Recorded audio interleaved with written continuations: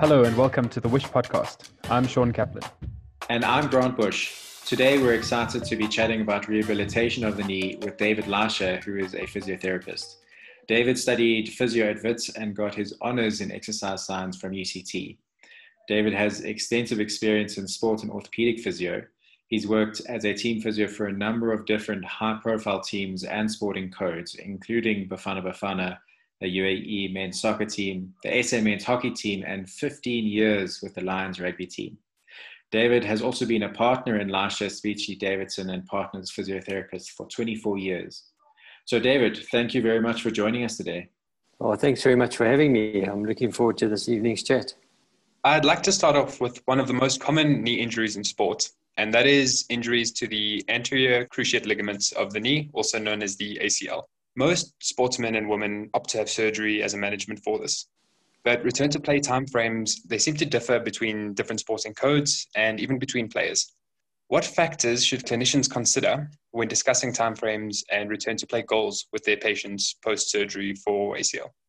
Okay, that's a really good question. And, when we're looking at timeframes of ACL rehabilitation, I'm going to take us back to when I first qualified. I think Moses had probably just parted the sea. It was quite a while ago. And what we were doing in those days, I'm talking about the early 90s, we were basically starting to go into the accelerated rehabilitation protocols. And how those came about was that surgeons found that patients that were uncooperative with their physio treatments or the protocols that they had started doing their own things and started doing a lot more than we were allowing them to do. And a lot of these patients were doing way better than the patients that we were taking very slowly through the rehab. So we started then adopting these accelerated protocols where it was at that stage stated that it's very safe to get people back at 6 months.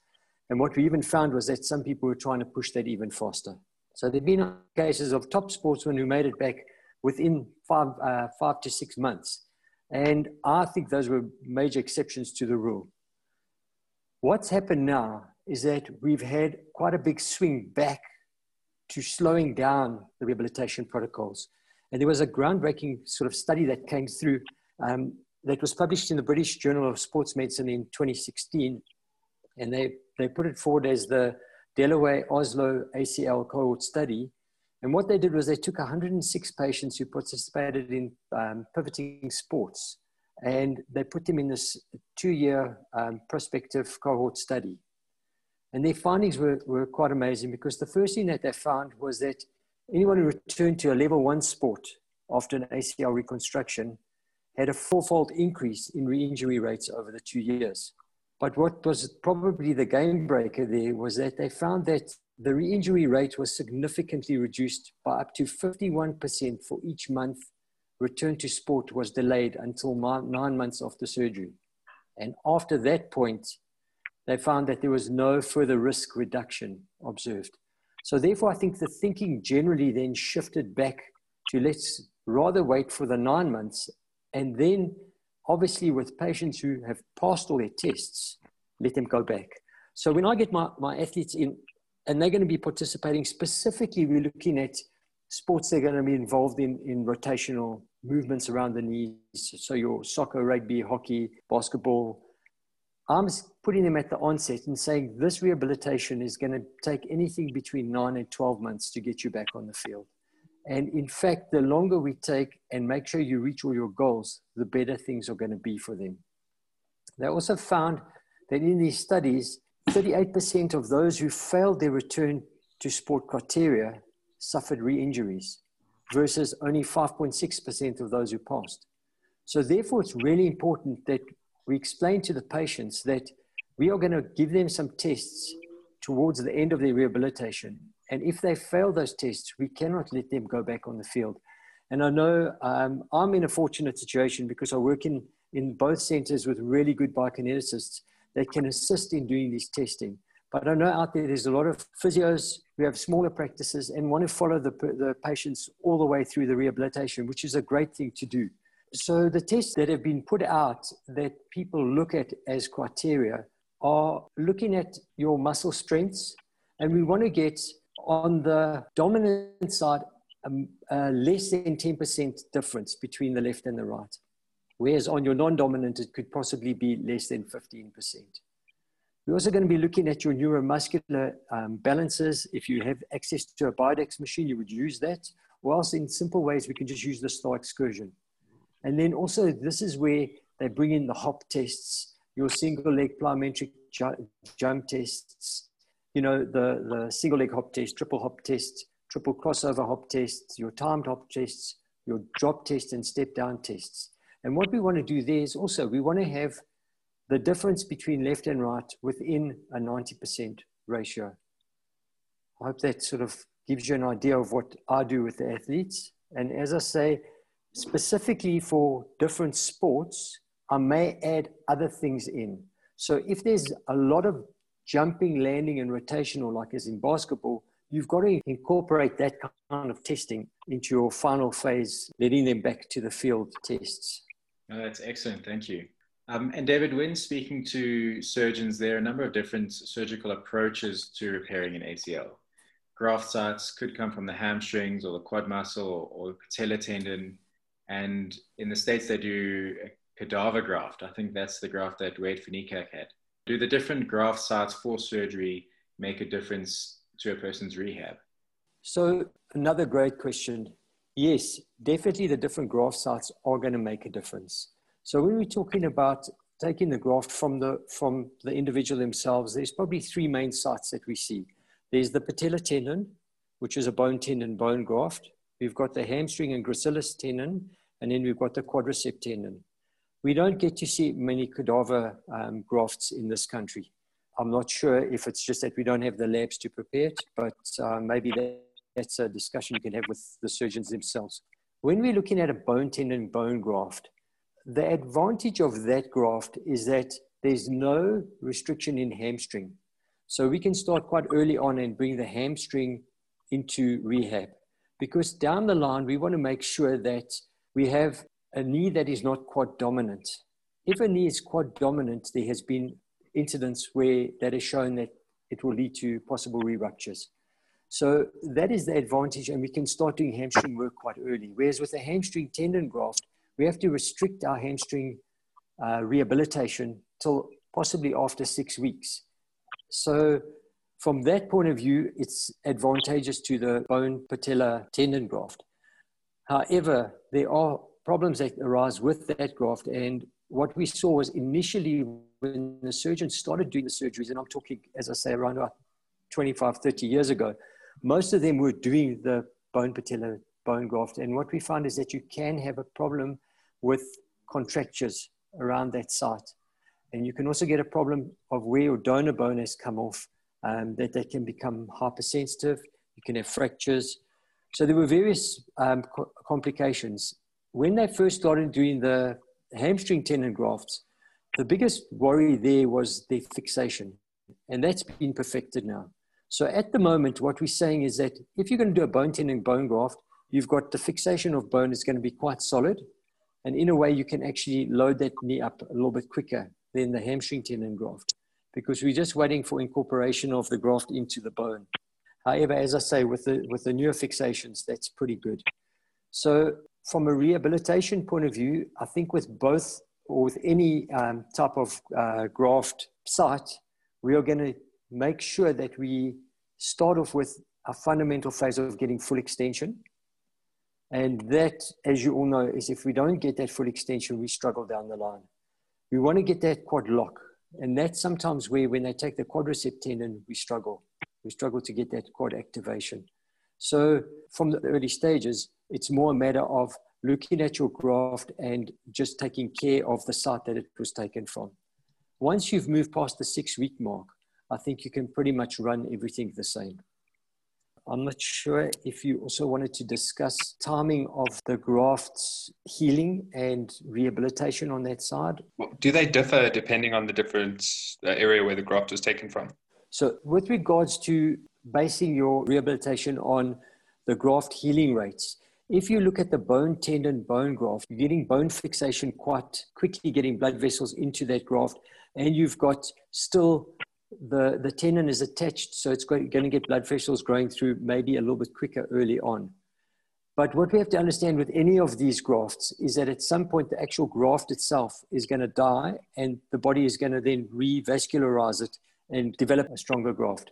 The patella graft loses 50% of its strength from where it was to what it's finally going to be. Whereas with the hamstring graft, they're saying that the hamstring graft is almost double the strength of a normal ACL when they put it in. And then it drops down by 50%, which will be 100% of the ACL graft. The dangers early on in our rehabilitation, and that's why we try and avoid loading that graft very early on.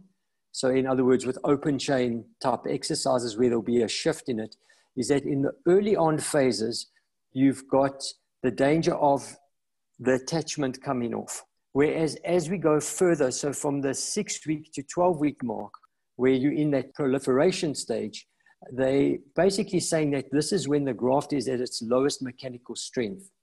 And that is where we don't want to put too much stress through that graft because we can get some stretching out in the mid-substance.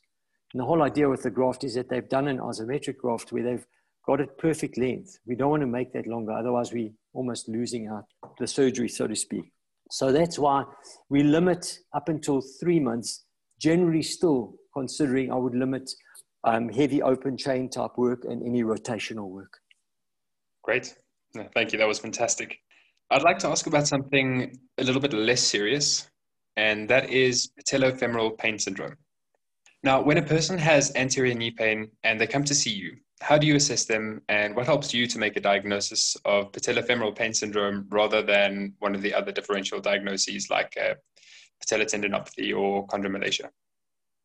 Patellofemoral pain syndrome is probably for me, one of the more complicated and quite a difficult diagnosis to make with one specific test. It's not like an ACL where we're quite lucky we can do a good Lachman or a good pivot shift and we're going to get it. Here it's more an umbrella term for any anterior knee pain.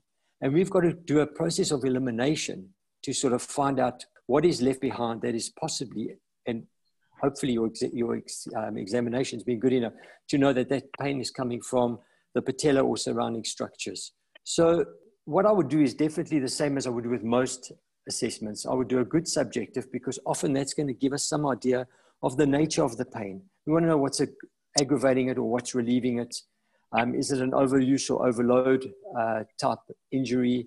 Often what I do is if it's something that's more increased by activity, you start thinking that possibly it's a biomechanical type contribution to it. Or if it's after activity, then later, then it could be inflammatory. If it improves with exercise, we start thinking possibly more tendon or muscle, because once it's warmed up, it feels better. So subjectively, often these patients are going to come in and they're just going to say that they get pain on the anterior part of the knee. But just remember that anterior knee pain coming from that area could be anywhere around the knee. You could even have posterior pain coming from the knee. So don't eliminate anterior knee pain the moment someone points to the back of their knee. You know, I start looking at the structures. I look at the biomechanics. I look at the Q angles. I look at the patella, how it sits. Is it a patella alta? Is there a lateral tilt? Because often if I'm seeing those things, it starts leading me to try and look at those structures and see if they could possibly be the cause of the pain. In patients with very hyperextended knees, your rotations of your tibia, your geno, verum, and valgum. Obviously, we want to look at muscle work and how the muscle activation. So I would be doing some functional testing, some step downs, some hop tests if need be.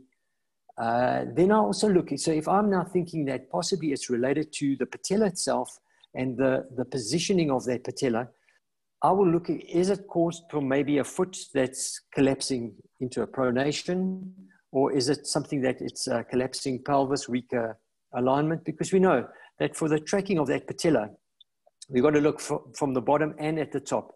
So if you've got a femur that rotates as you're bending, you've changed the railroad track that the patella is moving on. Long ago, we used to, first of all, focus purely on the knee and just work on trying to do a lateral releasing, trying to get VMO to work. And now we've realized that if we don't look at the top and the bottom, so if you don't support that foot properly, you no matter how much you get VMO firing, you're going to have problems. So to say differentially diagnosing this type of thing,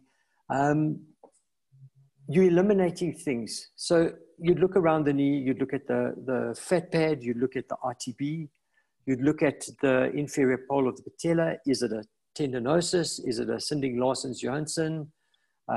Is there some arthritis in that knee? You mentioned chondromalacia patella. This is the tough one because chondromalacia patella realistically can only be diagnosed on an MRI, and we're not going to have that access often. So I often find that maybe I am treating a chondromalacia patella and putting it under patella pain syndrome, and I'm getting the results. So maybe it's the wrong way to say it, but maybe I'm going to group them together in the sense that anterior knee pain could be from just maltracking, or it could be actually from some damage to that cartilage. Either way, we're going to try and change the tracking to offload that cartilage. With your treatment strategy for something like patellofemoral pain, is it more based on your subjective and objective findings than just a kind of broader approach that you then zone into? So when you say the treatment strategy, obviously once I've made the diagnosis that I think that the pain is coming from the patellofemoral joint, so to speak, or the anterior structures around the knee, and not specifically a patellar tendinosis, possibly that is leading to some tracking, then yes. If it's the maltracking or a lateral tilt, I'm going to use my manual type techniques, my strengthening techniques, correction of biomechanics when they're moving, so step downs, jump downs. I'm going to use those techniques to try and alleviate the problem. What I often do in my assessment is if I'm thinking it's possibly a lateral tilt or that the glide is too far medial, or, you know, often if it's a Q angle that can be corrected by changing the foot biomechanics, I will do that. I will make a medial wedge if I need for the heel, just to lock that up a bit. I will strap the knee into a position I see. And if I'm getting a relief in the symptoms, then I'm going to use that as my treatment modalities, protocols. So when you were chatting about differential diagnoses earlier to patellofemoral pain syndrome, one of those potential differential diagnoses is patellar tendinopathy. Because this is a condition that's almost exclusively concerned with load and load tolerance, the assessment of a tendinopathy is rather different to other musculoskeletal conditions. Can you walk us through your assessments of this condition and what factors you would generally consider? Okay, great question again. So when we're looking for patellar tendinopathy, obviously we're going to find pain at the inferior pole of the patella or running along the actual patellar tendon itself. For me, the important thing is to find out what is the cause. Is it a pure overload, or is there biomechanical factors involved in this? Obviously, you also want to know if there's any medical factors. So you would have done a medical history to see if they've got any other factors that could contribute. But if we're going to exclude those and just look at possibly an overload or biomechanical, normally it's a combination of both. They've overloaded with possibly a poor biomechanics. I'm then going to want to reproduce. I want to reproduce the pain. So sometimes patients will come in and tell you that when they're actually not sore now at all, but whenever they start training or run at a certain time or do certain jumps, they're going to get sore. I want to reproduce that. So I'll try and get them to do those things in the rooms, if they have to go out, run on the streets, whatever they need to do. So when they come in, I'm going to get a better idea of where it is. And we know that the pain is going to increase with the load with a tendinopathy. Whereas if it's a muscle type injury, it can possibly warm up and actually feel a bit better. We also know that it's dose dependent. So the more they do, they'll normally complain that the more they do, the more painful they're going to be. And that often that pain will linger after the event. Generally, with the very acute ones, they're more easy to diagnose. So obviously, it depends also on what stage these guys are in. So if they're very reactive in their tendinopathy, you may find that they're very tender to touch. Whereas those that are more degenerative, they may not even be that tender to touch. But the moment they load it, it's going to get sore. So to try and bring that into, first of all, your diagnosis, and then that also gives me an idea of where they're going to be in how I'm going to treat it. So do I do hands-on stuff? I do to correct other things. If I'm finding that the patella is tracking badly, if I'm finding that I'm not getting activation of glutes, I will use my techniques for that. But obviously, we've been shown that tendons don't react brilliantly to passive modalities. They work better on being loaded. So therefore, you've got to incorporate those loadings. And the assessment is going to be used as a tool as to when and where you're going to put them into your program. Are you going to start them with pure just isometrics for pain relief? Or are you going to start bringing in your isotonic type exercises? And then when down the line, or even at that stage, depending where they are you going to bring in your explosive storage and release type exercises? And with regards to patellar tendinopathy, I think it's very important to establish realistic timeframes with your patients. Now, when you obviously look at a lot of Jill Cook's work, she has very long timeframes. You know, she can send a patient away for 6 weeks before she sees them again. I understand in the study world, that's often what you have to do. But we've got people coming to us and they want to get better. They want to get back to sport as soon as possible. So it's trying to balance that this does take time, but allowing them to do some things. So working within their pain. And obviously you can use your different modalities of using the isometrics to help reduce some pain so they can do some exercise. Also just trying to explain to them that complete rest is not good, but also too much is also not good. You just want to give them the correct beliefs about pain. So for me, it's that education around pain, and then also just to keep in the back of your mind that there is a chance that you may have some central sensitization happening, which is when your pain is not tying up with what you're expecting to happen. So they could have increases of pain at certain times of the day when there was nothing that should have caused that increase in pain. Just keep that in the back of your mind. At the same time, it's very important to look at our language, that we don't lead that patient into a situation where they start to catastrophize the actual injury. So, you know, don't use terms where we're talking about tearing or jamming or those kind of things. And I think that ties in with most injuries that we're going to do, not just specifically this one. When we chatted earlier this year to Jill Cook, one thing that she was saying as well is that even in a case of degenerative tendinopathy in the lower limb, there's still so much healthy tissue, and there's actually sometimes more healthy tissue than when you compare it to a normal tendon. And so even when we might see these scans and see all this degenerative tissue, it doesn't really matter. We can still load it quite comfortably and confidently without, you know, fearing anything. And I think telling our patients that as well is important, you know, just to build on to what you're saying about the language we use and making sure we don't say things that our patients will then interpret as, you know, whoa, slow down, hold back. We can actually load them confidently. Exactly. And that's where I was saying the patient's understanding of actual pain and knowing that pain is not the bad thing that we sort of led to believe our whole lives. And that's the discomfort. And I always try and use that word more. So I wouldn't say I want a pain 3 out of 10. I want a discomfort of 3 out of 10, just to change their thinking. But what you touched on there was a really good point. For me, the one problem is that often we rely too much on the imaging, or we think we need the imaging. And as you said, the image may show that there's quite a bit of degeneration, but that tendon is now 3 times thicker than it generally was. So there is a lot of healthy tissue, as you stated. So we often send patients with the instruction and sometimes even preempting, phoning the ultrasonographer and saying, please just be careful with the language you use, because you don't want them to put the tendon on and say, oh my word, this is the most shocking tendon they've ever seen, because that straight away is going to put us in the back foot. So yeah, it was a great point talking about how much tendon is still there to use. I'd like to finish off by talking about patellar dislocations. What are the intrinsic and extrinsic factors that can put a person at risk for suffering a patellar dislocation? All right, well, we know that they are more common in females in the second decade of life, and that in people with lax ligaments, they have a higher risk. So if we're looking at the patellofemoral joint, we've got the trochlear groove with a higher lateral side than medial side. And in some people, they have a reduced osseous constraint. In other words, that flattening of that lateral femoral condyle. So therefore, it's much easier for that patella to move laterally.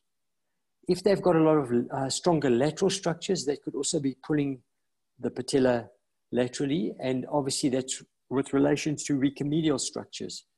If there's biomechanical factors like femoral or tibial rotations, if there's a pes planus, if there's patella alta, the patella sitting higher, there's more chance of it coming out before it actually engages into the trochlear notch. If there's a hyperextension of the knee, that could put the patella in a position where it can actually come out before, as I said, it engages properly. We know increased Q angles, which can be from a wider hip, or it could be from the angle of the attachment onto the tibia of the patella tendon. If there's general patellar hypermobility, about muscular weakness and imbalance, so VMO being quite weak. Those are probably your main risk factors that are going to play a role in the patella coming out of its track. An interesting sort of point here is that generally, and for me in my whole career, the patella is going to dislocate laterally and stay out if it's going to be laterally. You may get some subluxing medially, but it's very rare that you're going to get a dislocation medial.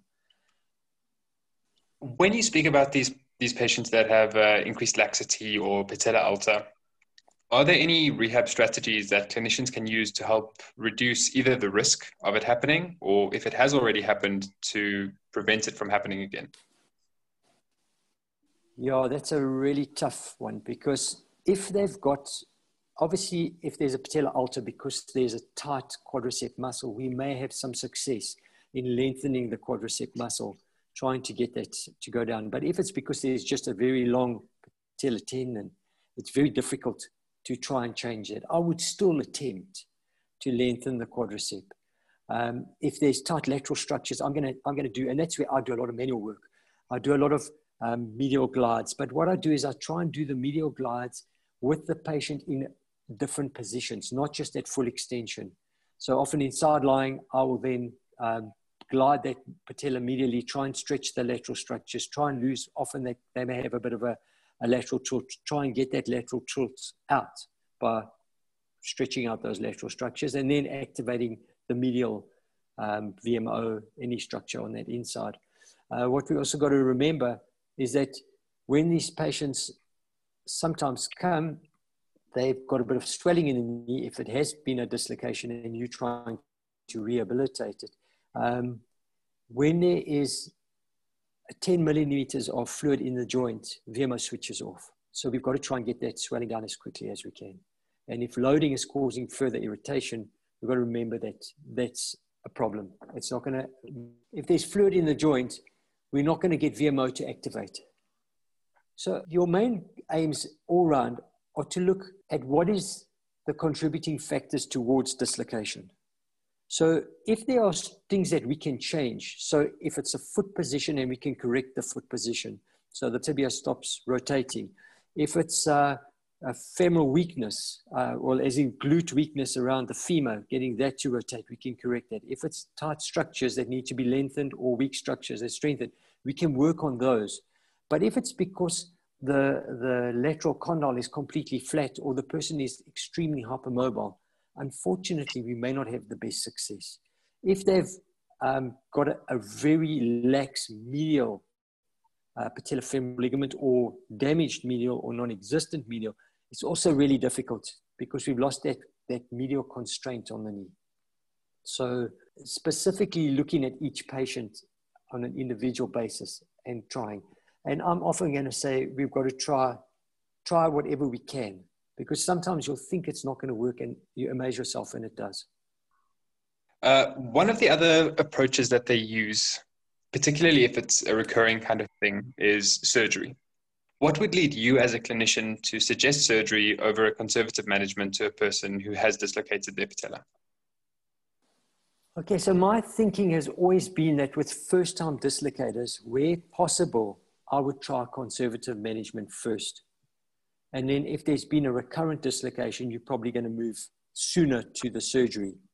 However, we've got to be very careful with those first-time dislocators because we've got to make sure that there's no osteochondral fractures or any other major injury, substantial disruptions of that patellofemoral ligament, So a really good assessment is important. And for me, I think it's essential if someone has dislocated a knee, at least you've got to get some x-rays, because you don't know if a fragment has come off. And if that's come off, surgical intervention is really important as early as they possibly can.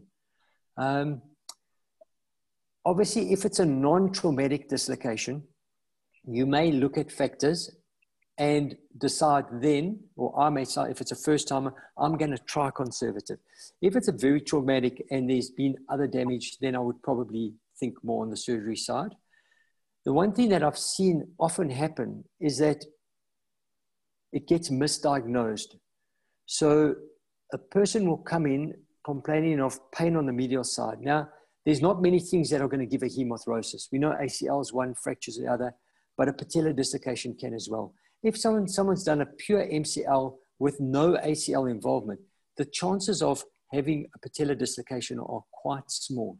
So if it's just the medial collateral ligament that's injured, then they will complain of the medial side, but there shouldn't be a lot of swelling. Sometimes because the attachment of that medial patellofemoral ligament is around the same area as the MCL, people confuse the two. So don't miss a patellar dislocation and start treating it as an MCL. Try and obviously make the correct diagnosis early on.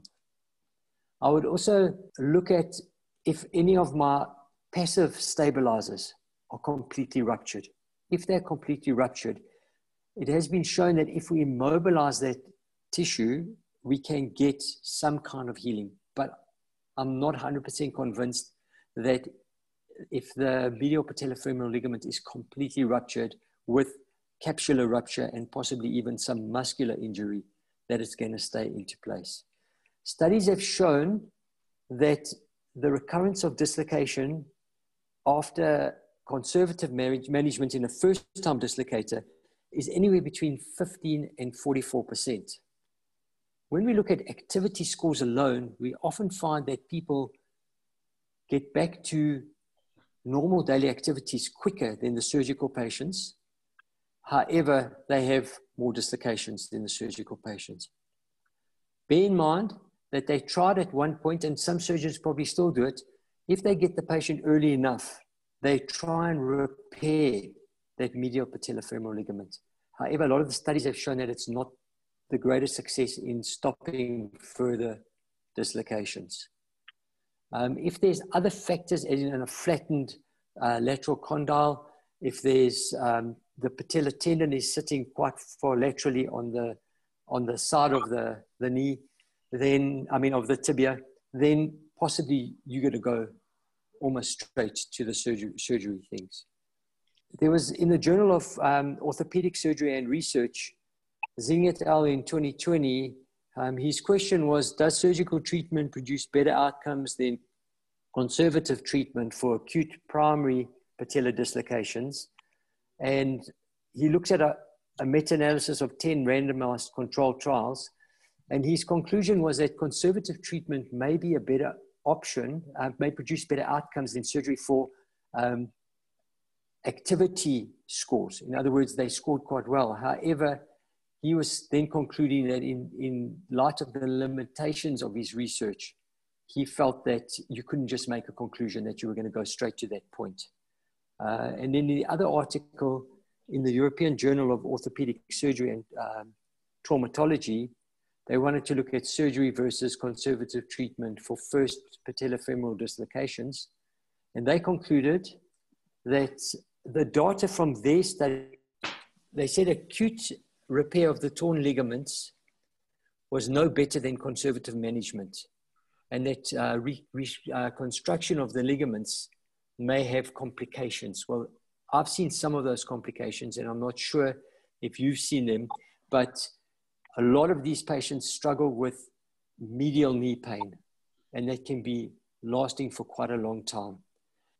The one thing that I think we've got to remember is that when the patella dislocates, that medial facet is going to then come into contact with the lateral side of the femoral condyle. And that often can cause either damage to the cartilage or bone bruising or both. So when that patella is put back and we've got a tight structure holding it medially, and we're flexing the knee, we may be putting a lot of pressure through that area of damage on the patella. And that's possibly why some of the patients struggle long-term with pain. So I always say to my patients that you've got to earn your surgery. And that obviously if there are a lot of biomechanical factors contributing to this patellar dislocation and we have a completely unstable knee, there's often times when you have no other option than to do surgery. If there's no danger, it may be worth on a first-time dislocator trying conservative management first. That's excellent. Thank you. David, thank you so much for your time this evening. If listeners wanted to hear more from you or if they wanted to get in touch with you, where can they look? So they can look on our website, physiosport.co.za, or alternatively, they can just give me an email on david@physiosport.co.za. Okay, great. Thank you. That's all we have time for today. Catch our next episode where we'll be chatting to Professor Romy Parker from UCT about pain.